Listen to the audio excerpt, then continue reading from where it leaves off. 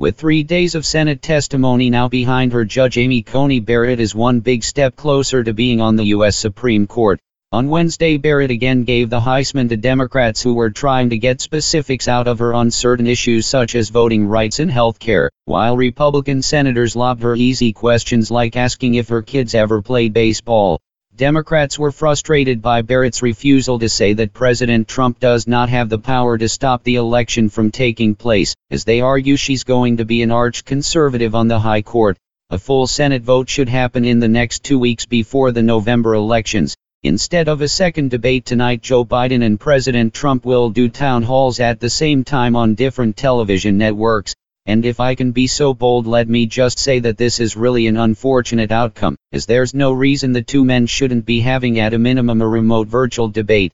The only debate left between the two major party candidates will be a week from tonight, which is supposed to focus on foreign policy, not exactly a subject that makes most voters excited to listen for 90 minutes. So Biden will be on ABC and Trump will be on NBC at the exact same time this evening. We found out on Wednesday that not only did President Trump and the First Lady get the coronavirus, but also their son Barron tested positive.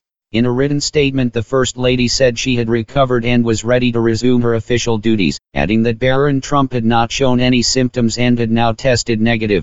It was 2 weeks ago tonight that the White House said both the President and First Lady had tested positive. The Trump family is part of a new surge in virus cases, as the U.S. is now seeing over 50,000 new cases a day, up almost 50% in the last month.